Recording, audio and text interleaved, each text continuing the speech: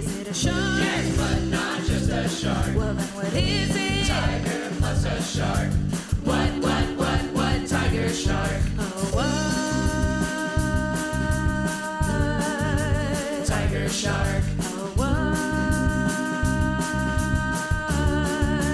Tiger shark. Did it kill all these people? We think so. But the great white is coming. Oh, no, oh, no.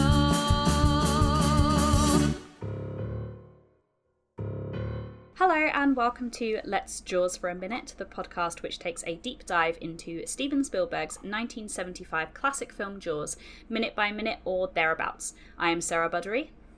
And I'm MJ Smith, and this is our first episode back in a while, so welcome back, Sarah. Yeah, it feels like it's been a really long time. I think for the listeners there'll only be like a gap of about a week, but we are both in completely separate different locations to Yes. We're always in separate locations, different locations to what we were previously, so I'm sure the listeners can hear the difference. They can sense the increased altitude from your side, the dense countryside from my side. That's how it works, right? Yeah, I think so. I think that affects, especially when you're recording inside somewhere, the outside environment definitely affects the acoustics. 100%. You heard it here first. Scientific fact. Yes, definitely. But the thing that hasn't changed is this show. And we are barreling towards, pun not intended, although pun now intended, towards the second half of this film. And we are at the 1 hour and 4 minute and 4 second mark to the 1 hour and 6 minute and 12 second mark. So that's the scene we're talking about today. This is after the shark attack in the pond on the beach on 4th of July. And a lot happens in this scene. First we see, oh my gosh. We see Michael Brody. I almost called him Alex Kittner. My brain wanted to call him Alex Kittner so bad. We see Michael Brody being rolled out of a hospital room, on a hospital bed, and Ellen kind of attending to his needs and asking him if he wants anything from home, if he wants any ice cream, anything like that, and him kind of weakly responding, except for the ice cream question. He's very hyped about getting his coffee ice cream. And Brody's attending to Sean. He's got Sean in his arms, and they're just, after they wheel Michael away, he hands Sean over to Ellen and tells her to take him home, and she asks him home to New York, and he says, no, home here. And then she leaves the scene, and then Brody goes up to Vaughn, who is in the background smoking a cigarette in a hospital, and pulls him into a private little area and pulls the curtain and basically talks to him about hiring Quint. And Vaughn is still kind of trying to process everything and the devastation he has caused through his poor management of this situation from the get-go. And the scene ends with Larry finally signing the contract to hire Quint to kill the shark and just kind of living with his choices that have got him to this point. So that's the basics of the scene, but there's a lot that happens, I think, just below the surface here. Once again, pun not intended, but pun now intended. So, Sarah, what did you see that stuck out in this scene to you? This scene is rich for things to talk about. And I mean, I think we've said in some previous weeks, scenes that we've sort of been like, I'm sure we'll find something to talk about, but there's not like tons in here, and yet we've still managed to make it last an hour. And this is one of those scenes where it's quite a long chunk as well. It's sort of just over the 2 minute, and also just a lot happening and a lot to take away from it as well, and a lot of sort of small moments that have never really hit me like they have until now, until this watch, or watching this scene in isolation. And one of the bits that just like hit me like an absolute ton of bricks, and I can't believe that I've never given much significance to this moment before, but that interaction between Brody and Ellen, where he's just handing over Sean and saying take him home, and Ellen says back to New York, and Brody says no, home here.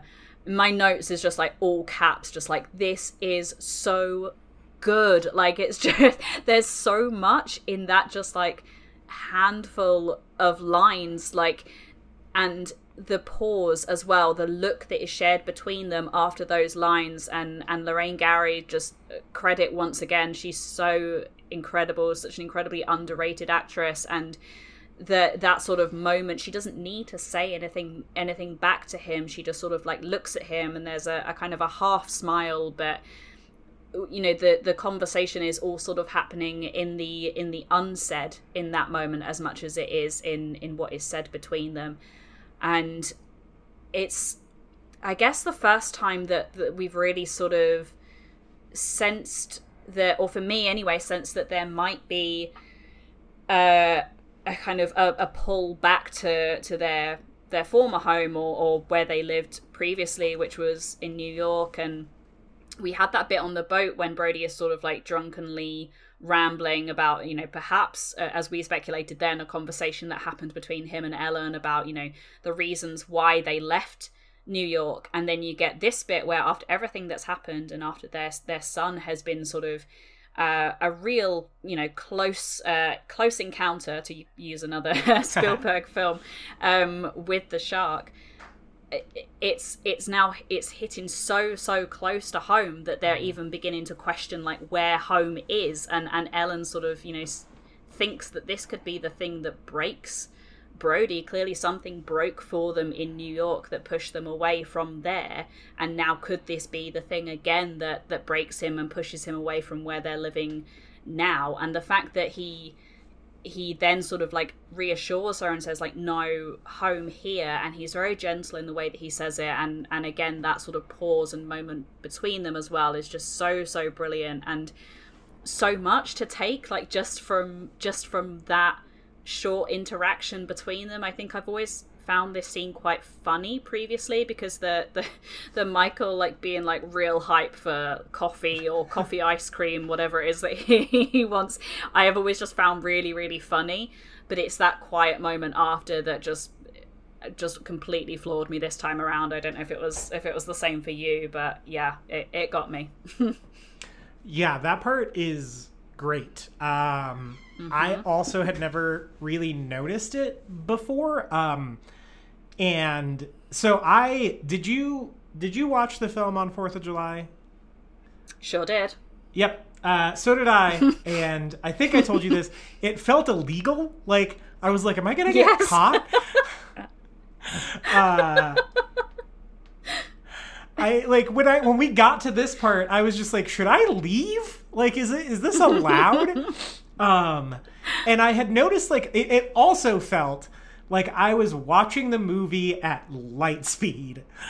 I have never thought, like, I don't think the movie's poorly paced whatsoever, but the movie has never gone by faster than after spending the better part of a year watching it 1 minute at a time and then watching it all at once.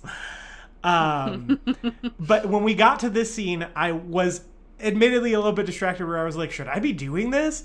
And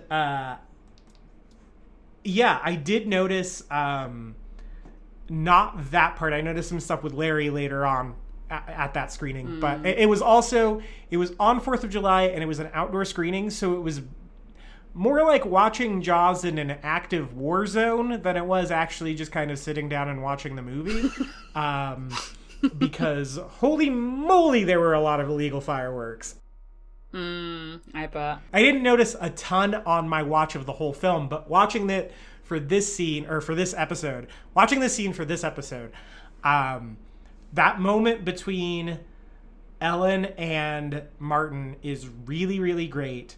And I also love the little ADR responses from Michael about the coffee. I assume it's coffee ice cream. I don't know why he would be asking for coffee, although coffee ice cream is a very adult choice for a child. Yeah.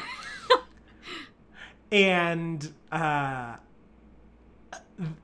big thing that I noticed, though, is the costuming specifically on Martin in this scene, because he's still got his cop uniform on, but it's unbuttoned and you see his kind of gray undershirt. And this is like when his home life meets his professional life. And I think we see, you know, because he would probably wear that t-shirt around the house, like it's that undershirt, right? Yeah. And like he'd probably wear it to like do stuff in the yard or whatever, fix the swing set. And it just shows like the two kind of layers in the clothing show kind of the two sides of Brody. Like this is Brody dad also being Brody cop, because they are now one and the same thing because of how this has affected his child. Like this is something that has come into his home, and this is the point. We saw his internal in the previous scene. We saw him internally accepting what needed to be done when he's just staring down the ocean. But in this scene, we see him putting the events of that into action. So here we see him like being like, this is home. I am the chief of police. I have to protect this. You know, that's his interaction with Ellen. And then following into like, now it's gone too far. I have to stand up to Vaughn in this. So I just thought that costuming choice was really like, it's really subtle, but it's really brilliant to just show that like he's fighting this on both fronts now, and he's not going to stop until something gets done about it. Yeah, do you know what? I'd not really thought about that, but that's a very, very good point, and sort of ties into another thing that I picked up on as well, which is the sort of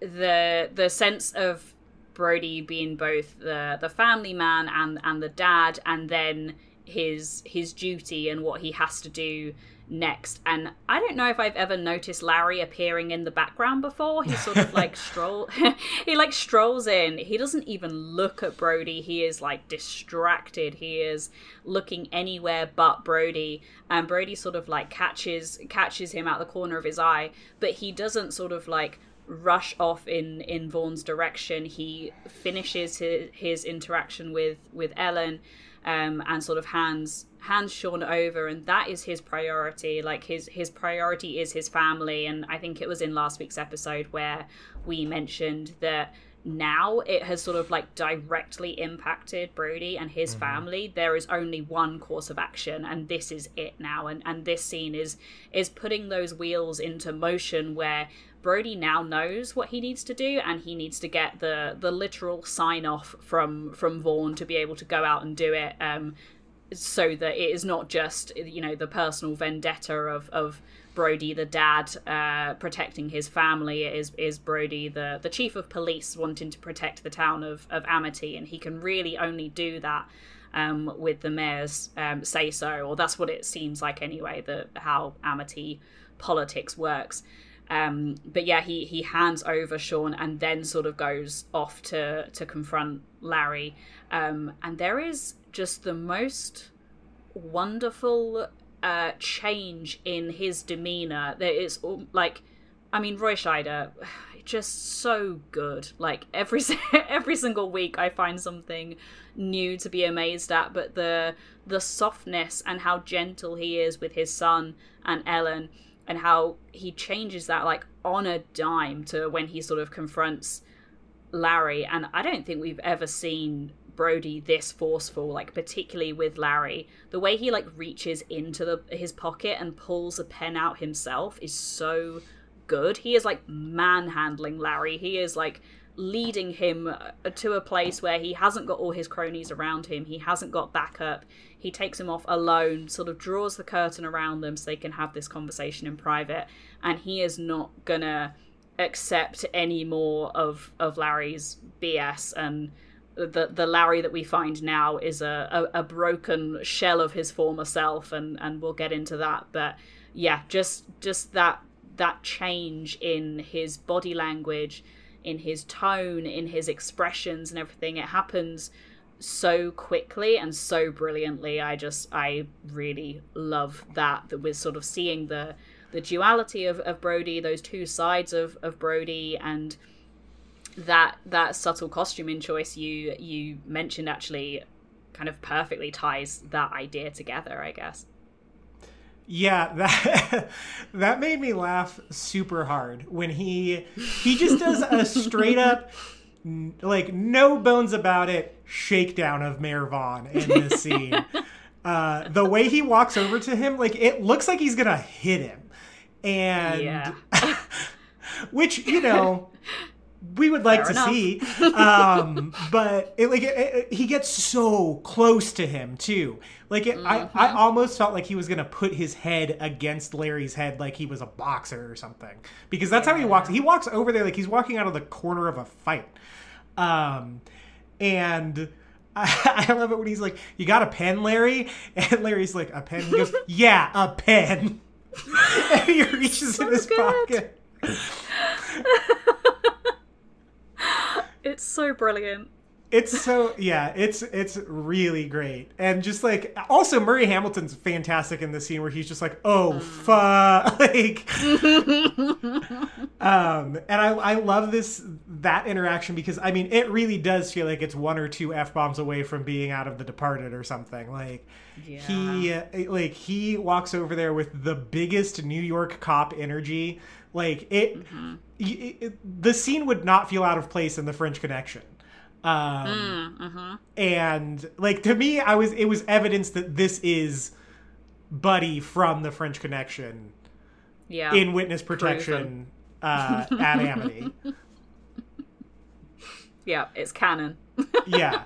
This scene proves it, I think. And then, like, the way he just, like, grabs him by the arm like he's like they're at a Victorian ball and he's a man. Like, he just, like, forcefully shoves him into this, like, tiny room. And it's super funny that the only privacy they have is a curtain. Because it's not really doing much of anything. Like, everyone can fully hear their conversation. I just love the way these two bounce off of each other in this scene, because it's not this big bombastic moment. Like, he doesn't hit him. It's a war of words. It's a war of ideals. It's a war of ideology. But it's also submission too on Larry's part. So it's Larry, like, realizing, and I guess we'll get into this later or maybe even now, Larry realizing he's lost. Like, there's no, you know, like, he tells him, like, you're the mayor of Shark City. Like, there's no way he's recovering from this. And, like, he uses that as leverage, basically, to force Larry into doing what should have been done a long time ago. Yeah, and we want to talk about sort of subtle costume choices in this scene. It's so great what they do with Larry. He's still in that suit that he was wearing 4th of July. He's not changed. You know, all the characters are in the clothes they were wearing in the previous scene. Sean is still in his little short and t-shirts. Ellen is still, like, in her swimsuit. Like, they've come straight, like, from the beach to the hospital. But something has happened to Larry on the way to the hospital, because his hair is messy, his, like, tie is undone, like, buttons undone. Like, he's looking disheveled and unkempt is what I put in my notes, because this is so unlike, like, what we have seen him looking like before. He has been very put together. He's been all about image, and this has completely rocked him, and that is there in how he is presenting himself in this scene as well, but also the way he is talking and the things he is saying as well. And now I've previously said, I think maybe even on this podcast, that, like, this is the only sort of, like, really human moment we see from Larry, and I think we get there right at the end of this scene when he sort of says about his kids being on the beach too. That is when I see, like, the one remaining scrap of humanity in him. But prior to that point, there's still some kind of, like, not good or questionable behavior, because he is still thinking about how the summer could be saved, and it's sort of bringing back what Brody had said to him previously about had he acted after they discovered that the shark they'd caught wasn't the shark. If he'd have acted then, they could have saved August, and they could have done. That would have bought them some more time.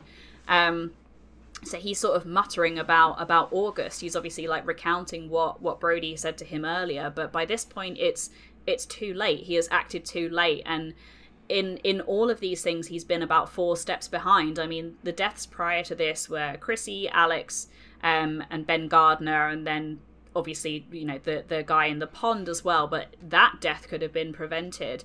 All they needed to do was close the beaches. He's a smart guy. I'm pretty sure they could have spun it as precautionary measures. An abundance of caution is a phrase that's been thrown around in this pandemic, which I hate, but that's the sort of speak that politicians use. That he could have said that. They could have saved August had he acted then. I mean, he had the opportunity to act with Chrissy and sort of took a half-assed approach then, had the opportunity to act again sort of when the tiger shark was caught, but didn't, and has constantly chosen greed and chosen reputation. And I think we see how much he values his reputation in the fact that after he's finished sort of muttering about August, he's then basically like practicing his party line for the next day, where he's sort of like saying to himself, I was acting in the town's best interests, right? I think that's what he says. So he's pretty much like going through in his head like his speech for the next day. So we get there eventually with Larry, and the walls are broken down, or Brody sort of breaks them down for us by the time we get to the end of this scene. But even prior to this, we're kind of like, yeah, he could have acted, he should have acted, he didn't. Like, this is his fault, and we sort of get like a weird apology from him right at the start of their conversation, but it's, he then is not sort of like, admitting wrong or fault in himself. He is still then trying to think about like how this can be saved and how this can be spun. So Larry is always gonna Larry, I think. So I see 2 versions of this, and there's a reason why I see 2 versions of this. And it's like a pretty personal reason. So here's MJ opening up about his mental health again. I have OCD. And with OCD, I have a very mild form of OCD. I don't have a lot of the tics. I don't have a lot of the germaphobe type stuff. My OCD presents way more under stress, which Larry is under. Now, what I will say, before I get into psychoanalyzing Larry from my my video game chair, this armchair psychoanalysis is, one, there is no evidence in the film prior to this that he has that disease. But what I will say is, when I make a decision and it doesn't go according to plan, the OCD causes me to have this exact reaction of just like, it's not even practicing for the future of damage control. It's muttering over every little decision and thought that I had along the way that led to that decision, and how it's like recounting my own logic back to me because it doesn't make sense that it didn't go according to plan. Now, that said, Larry obviously should have known that this would not go according to his plan. So to me, I see it, and maybe this is my own bias because of the disease that I have, I see it as Larry not practicing his speech, but him going back over the decisions that he was making to be like, I thought I had it right, and now it has blown up in my face. And it is, I mean, this is the first time I've watched this. Well, it's the second time, I guess, I've watched this scene since I've received my OCD diagnosis. And it really, like, flipped it for me, because I was like, oh, shit, I do stuff like that. You know, if something doesn't go, quote, according to plan the way I do, and I think it should have, I will literally stand there, like, with this vacant expression on my face the same way Larry is, muttering to myself about every part of the decision that I made. And like trying to think it over of like, I thought that was the best decision. Why wasn't that the best decision? But everything that all the evidence that I had told me that was the best decision. Once again, not letting Larry off the hook. It was obviously the wrong decision. But I do kind of see it could go either way is what I'm saying. Like it could be him recounting that decision back to himself because it doesn't make sense to him, which makes no sense to me, but it could also be him rehearsing for the next day. So I don't want to say he's entirely not at fault. This is obviously his fault. But I think it does show like, I think it shows more his regret than, and maybe this also comes from, I think the story that Spielberg is trying to tell in this movie is ultimately an optimistic, hopeful one. And so we've talked about Spielberg's distrust for the government and how like it's pretty plain as day in this film. But I think at the end of the day as well, like we've talked about this being a movie about the human spirit and about perseverance. And so I think he's maybe offering up the most hopeful version of what would happen with Larry as well, to where he's like, granted, like Jaws 2 probably comes and undoes all this, but Jaws 2 doesn't exist at this point. So I'm operating on that. So I think he's presenting it as Larry really is remorseful of this, and like he's just kind of shocked that he made the wrong decision, which he shouldn't be.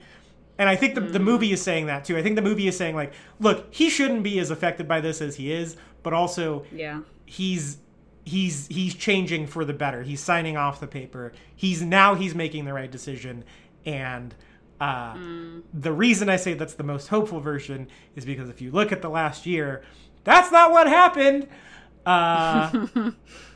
So there is that. But I think it's the most optimistic version, because I think Spielberg does like to err on the side of optimism rather than cynicism. Yeah, I do agree with that actually, and it's interesting to sort of like think about it from another perspective, and as I have sort of like sat here and thought about it, like if this was the same like confident, able to spin things, in control Larry that we've seen in previous scenes, he wouldn't be looking in the sort of like disheveled, unkempt mess that he is. He would be suited and booted and have his people around him ready to sort of like put the positive spin on this. So there has clearly been a change in him, and I think that the film wants you to see him in a different light. I don't think that he in any way redeems himself, but I think there is something in what you are saying as well, in that we've previously spoken quite a bit about how events of the film you've sort of seen play across Brody's face in his decision making, and I think we're basically seeing every wrong decision that Larry has made, and there's been a lot of them, we're seeing those play out across his face now, which is why we get this sort of the repeated lines. I'm pretty sure the sort of like acting in the town's best interest, I feel like a variant of that line came up in his conversations previously, or sort of like the decisions that he made at the town meeting, and what he has done since then was sort of what he believed was acting in the town's best interest. Because let's face it, the pressure he was getting from the town was, you know, open the beaches, our businesses are gonna suffer. That doesn't mean to say that what he did was the right thing to do. I mean, quite the opposite. But he is sort of like playing that decision over in his mind. And the thing about August as well, even though by this point it is too late to save August because someone else has died and everyone has seen it. Like, this isn't just a couple of the locals on the beach saw maybe a shark or maybe something sort of attacking Alex Kintner. This is like a whole tourist, packed beach full of people that have seen this happen with their own eyes in front of them. So there's no coming back from this. That August is not on the table anymore. This is not something that can be saved. And I do love that Mayor of Shark City line. I think it's it's great because it is quite funny and it's quite sort of tongue-in-cheek, and Brody is being very forceful as we've said. But yeah, the point of no return has been crossed now. There is only one course of action that can be taken now, and this is to hire Quint to kill the shark. But yeah, an interesting way of sort of like looking, because you could see it either way. I don't think either is wrong or either is right, and it just goes to show that we're just two people, but other people like watching this film would potentially see it in a completely different way. And I know some people have some very, very strong feelings towards Larry and don't believe that there is any redemption to be had in him whatsoever. But that bit where he sort of changes and stops kind of like muttering to himself and repeating things that have been said to him previously and going over things in his head. And he says, it's like father to father moment. He's like, I think does he address him as Martin as well, I think, which is, it seems sort of more familiar. And he sort of says like, my kids were on that beach too.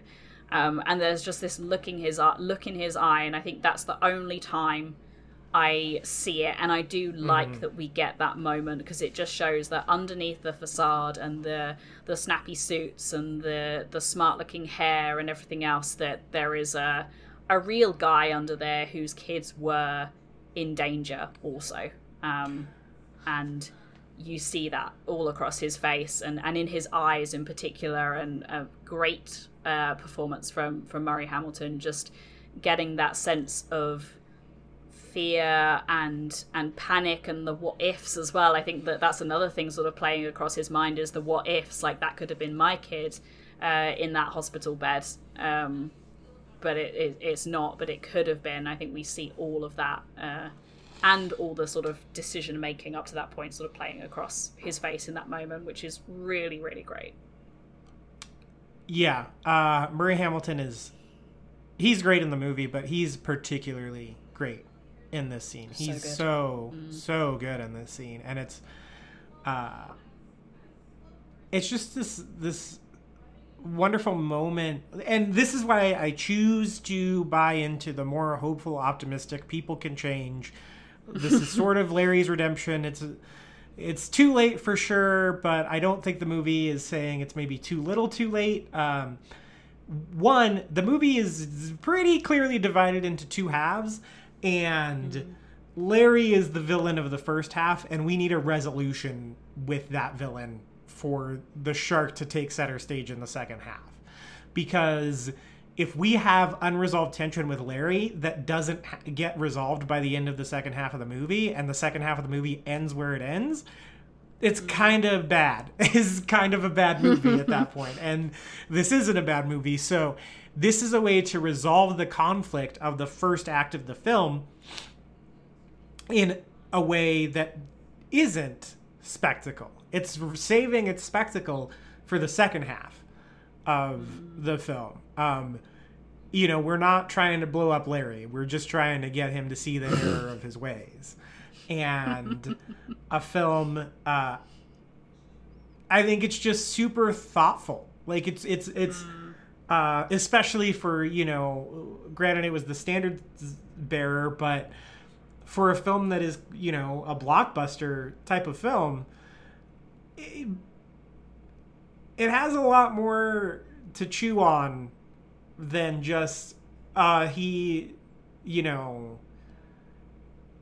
Shark City Mayor is bad, and he's a full three-dimensional character in that sense, and it's rare that you see a villain get that kind of treatment in a film like this. And so I think I think that's why I choose to believe the more hopeful version of it. And also,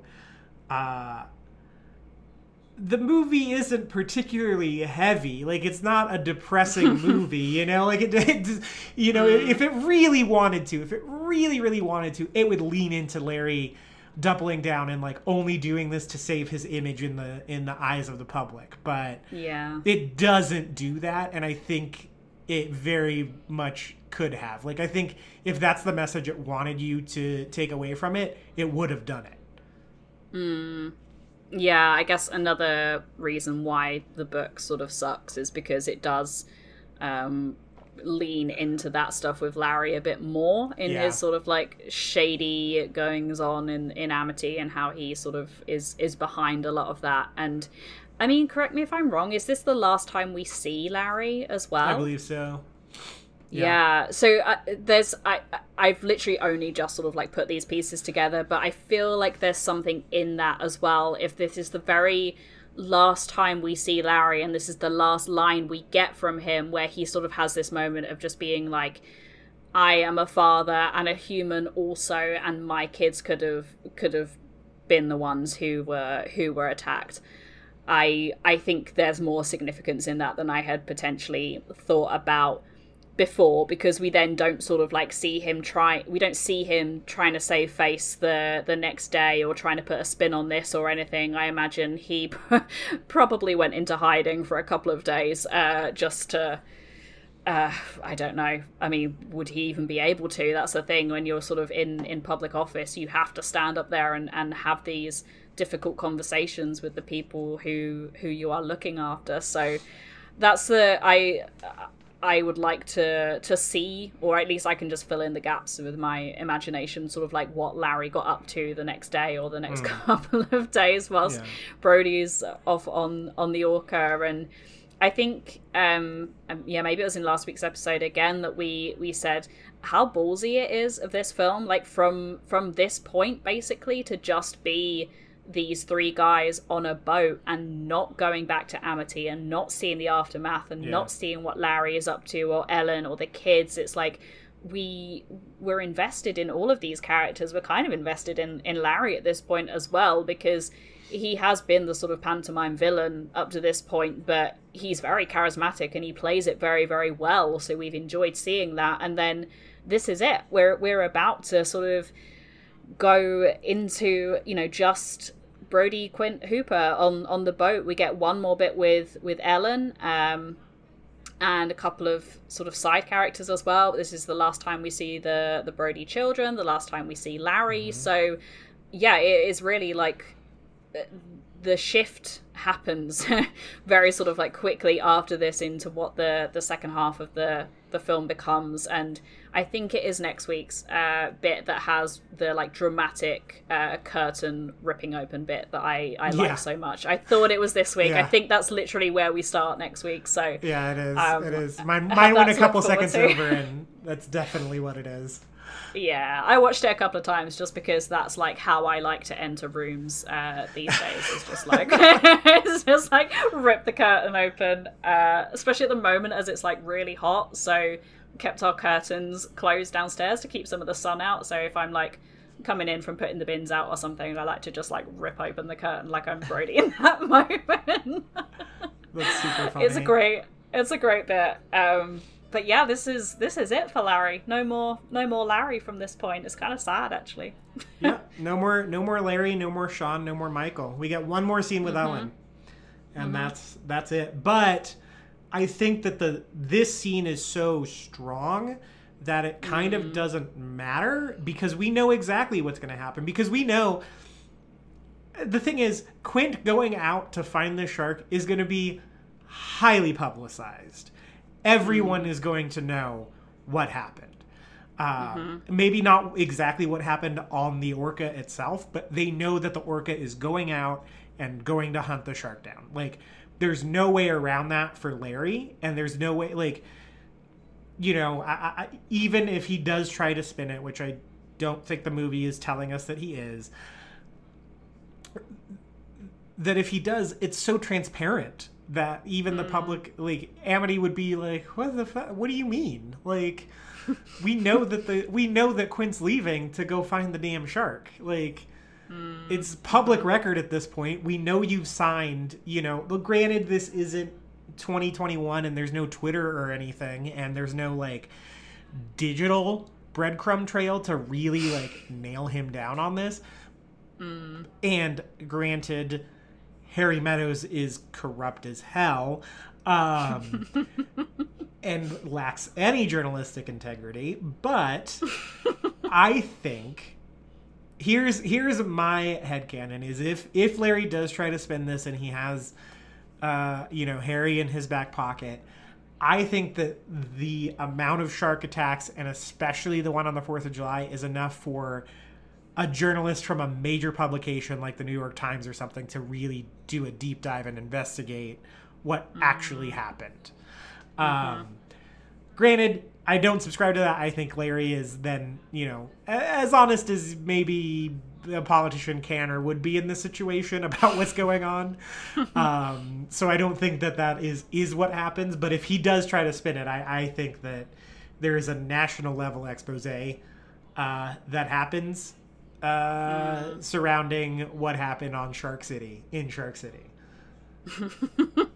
Yeah, because it's obviously we've spoken a lot about the significance of it being 4th of July, but for a place like Amity, that is their busiest time. That's not just when the locals are there, that is when everyone is there. Yeah. So you can't just contain this to Amity. This isn't just an Amity problem anymore. This is a sort of like that general area of the country problem, because you would have people coming from neighboring islands or from the mainland. So you'd have people going on their vacation. Like, you will have a lot of people there. So this cannot be contained anymore. They the Alex Kintner attack, it felt like everyone in the town was in that small room. So they were all discussing what to do with it then. And even though like a number of people had been on the beach and seen what had happened, or seen that something had attacked Alex, they weren't quite sure what, or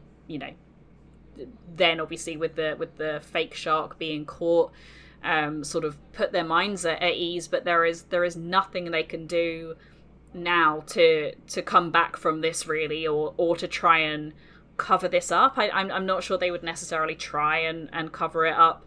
By this point, their business is going to be lost. The tourists are probably not going to be hanging around much longer. I mean, maybe they'll be able to cash in on some of those like shark souvenirs again, but that seems in like a little poor taste, to be honest. Yeah, I don't know if people really want that anymore after what just happened. Yeah, like an I Survived Amity Islands 1974 like t-shirt, whatever. 75 even. I may getting the year wrong. No, 74. The movie takes place in 74.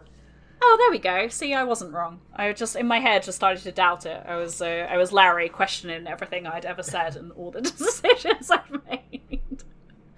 Yeah, I feel like they wouldn't be doing a trade in that sort of thing, in the shark memorabilia, in the t-shirts. In 2021, that would absolutely happen. There would be someone there just like printing the t-shirts like as we speak. I Survived Amity. Yeah, definitely. Well, and also that I feel like that's going to become like a tourist t-shirt in like 5-10 years time. Because the further we get away from tragedy, the less sensitive we are to it. Sure. Case in point, there is a board game about the eruption of Vesuvius, and it's called The Downfall of Pompeii. And you don't have like people on the board, but you have these little cylinders that represent the people. And if they don't make it out, you toss them into a volcano that's on the board. Oh no! And the first time I played it, I was like, what if someone made a 9/11 game? Like, this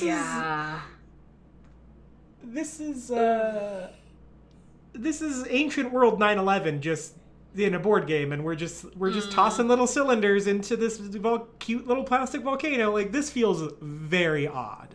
So, that said, I think 5-10 years down the road, we absolutely are seeing I Survived Amity Island t-shirts in the shops at Amity.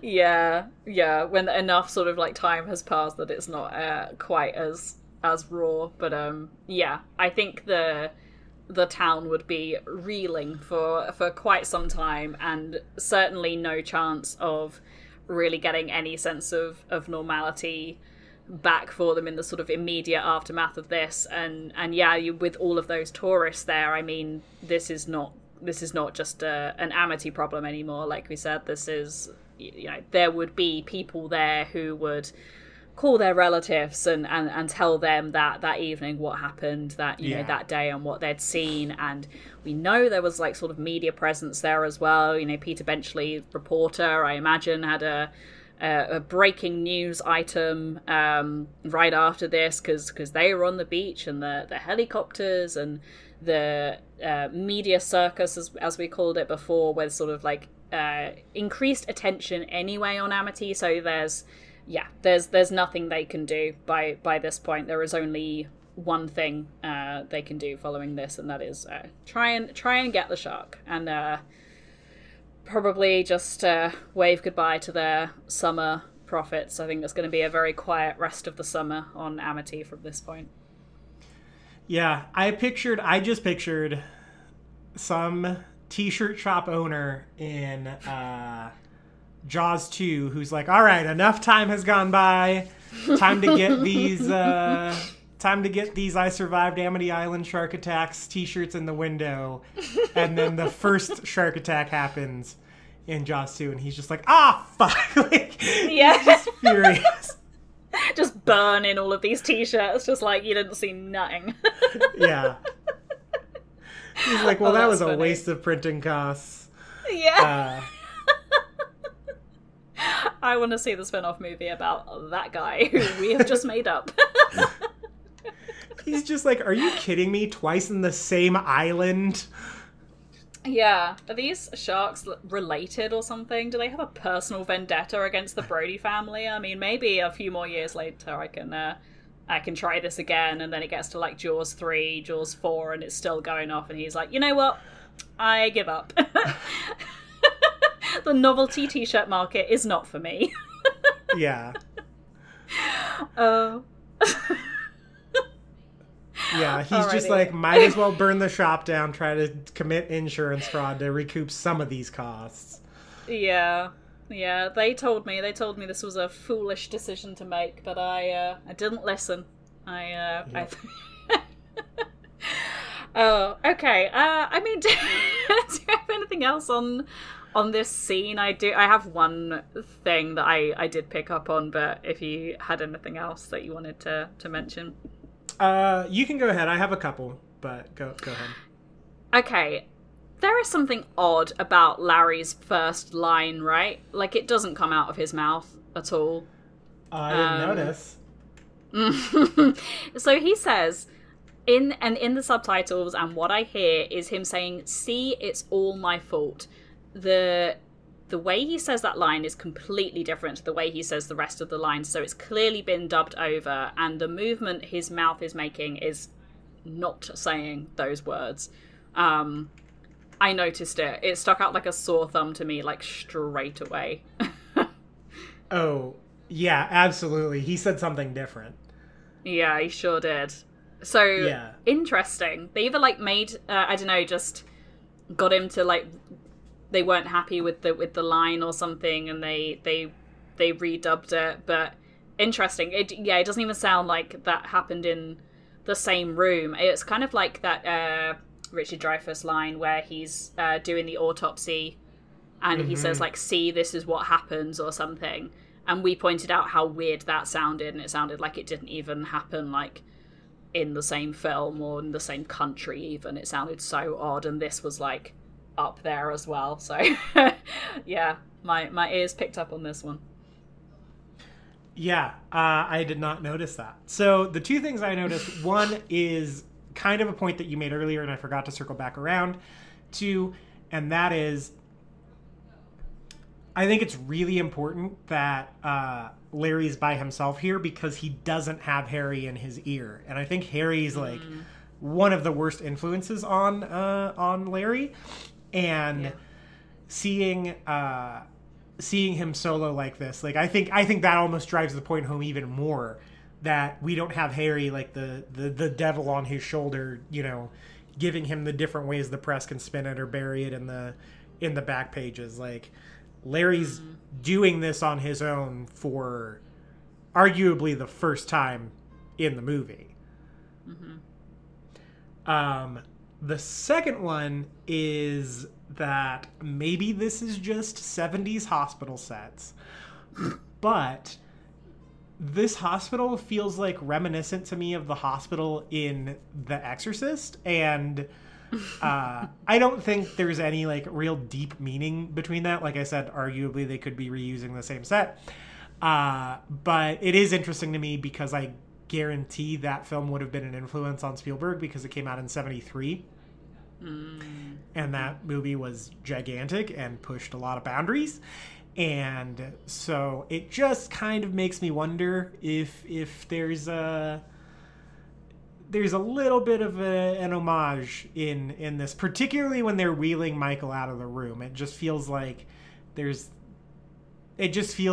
when they're in the hospital in The Exorcist to me. Maybe it's just because it's 1970s aesthetics or what, but it just felt a little reminiscent of that to me. And we know that these guys, like in this particular class of filmmaker, tend to reference each other that way. Like the Cape Fear shooting star. I don't know have we talked about that on this show? I'm not sure.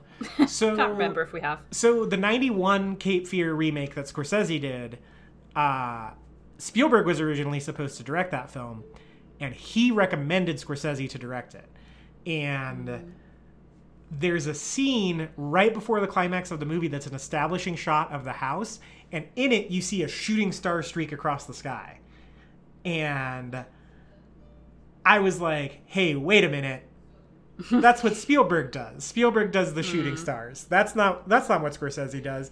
And so to the point where that's how I found out that Spielberg was originally supposed to make the film, I looked it up, and that's why Scorsese put it in there, because there's a scene, spoilers for the 30-year-old movie, there's a scene right after that where Robert De Niro kills the housekeeper off screen and dresses in her uniform, and even does brownface, which is questionable, but he's super evil in the movie, so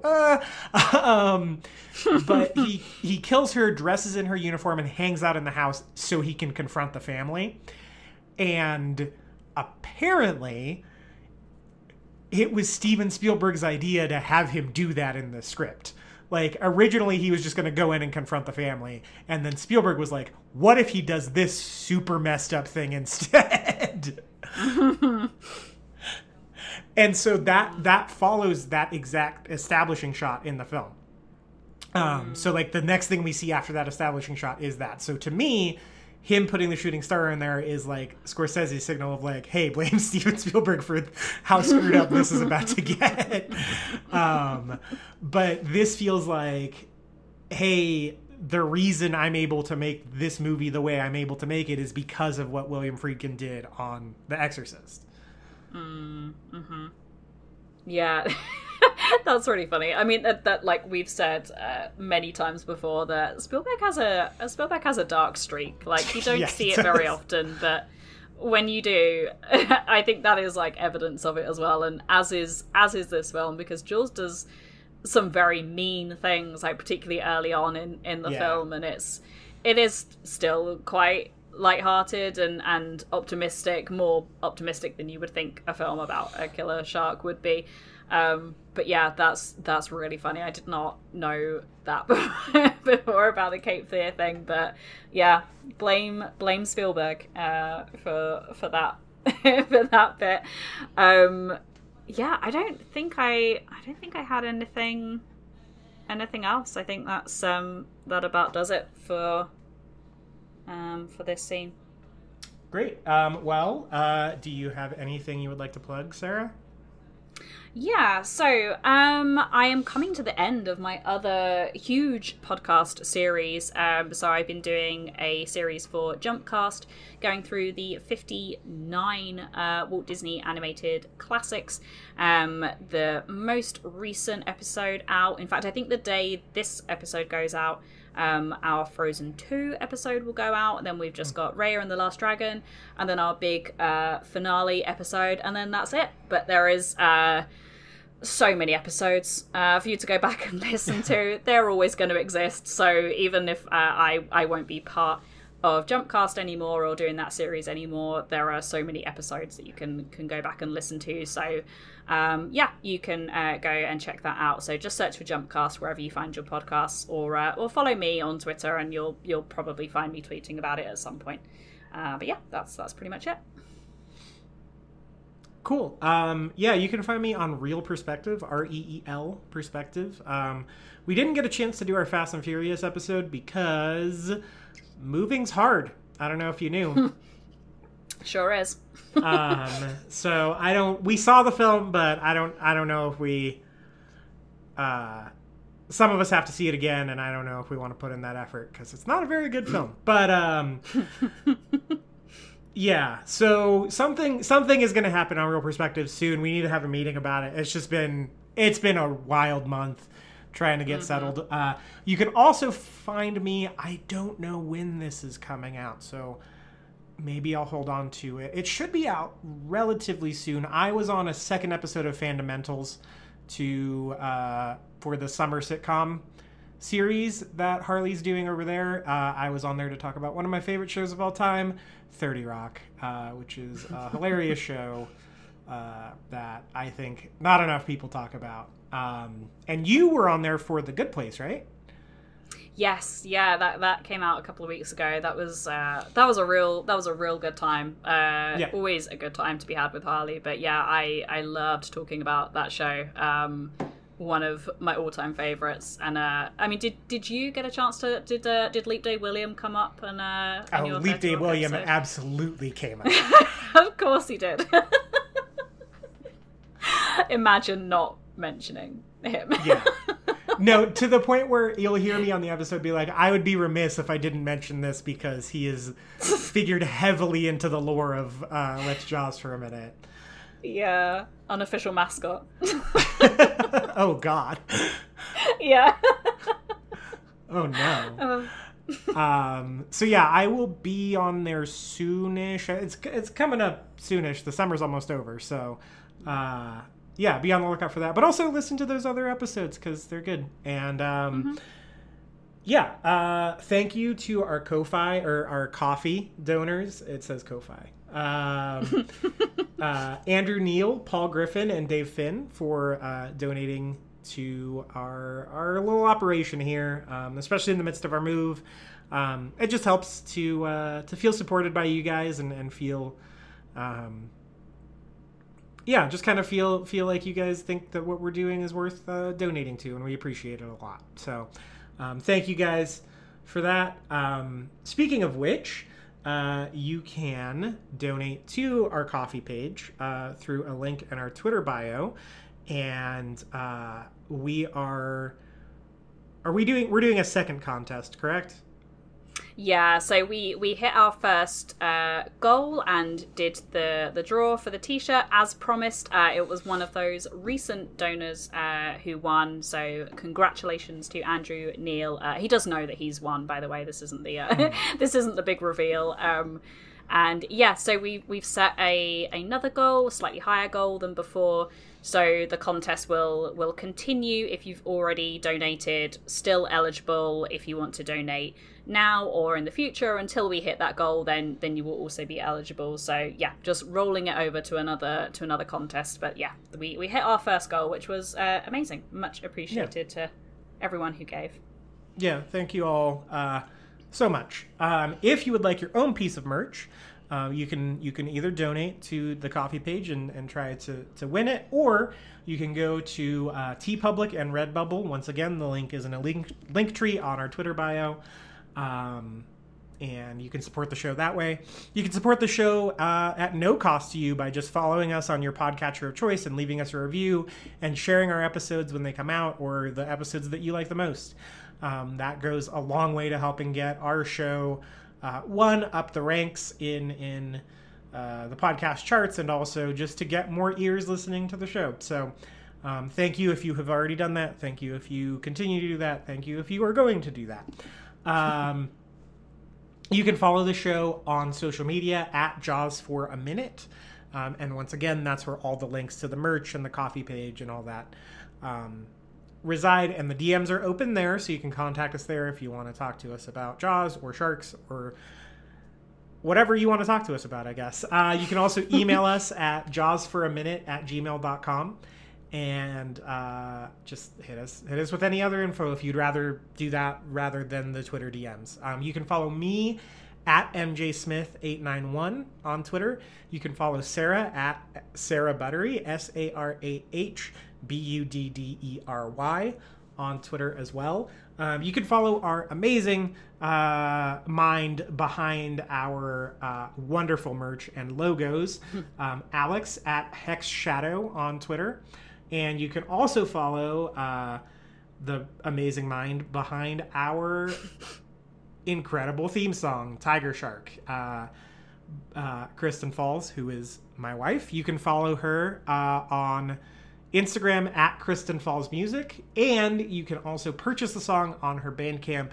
There is a link to her Bandcamp on her Instagram page. So if you want the full length, it's like a 2-minute song, and you only hear a few seconds of it every week. So if you want to hear the full saga of this guy having his tiny mind blown by realizing that there is a creature called a tiger shark,